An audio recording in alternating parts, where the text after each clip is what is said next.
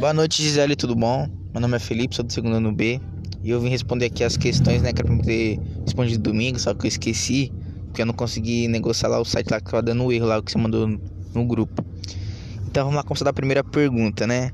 Opine em relação ao casamento por interesse financeiro e de poder, por status ou prestígio social. Bom, é uma pouca vergonha, né? A pessoa tá com a outra por causa de dinheiro, tipo de carro bom, de luxo.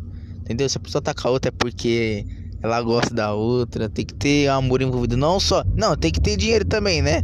Mas tipo, não ser atraído pelo dinheiro e pelo cara. Ah, sei lá, mano. Mas é isso que passa na minha cabeça.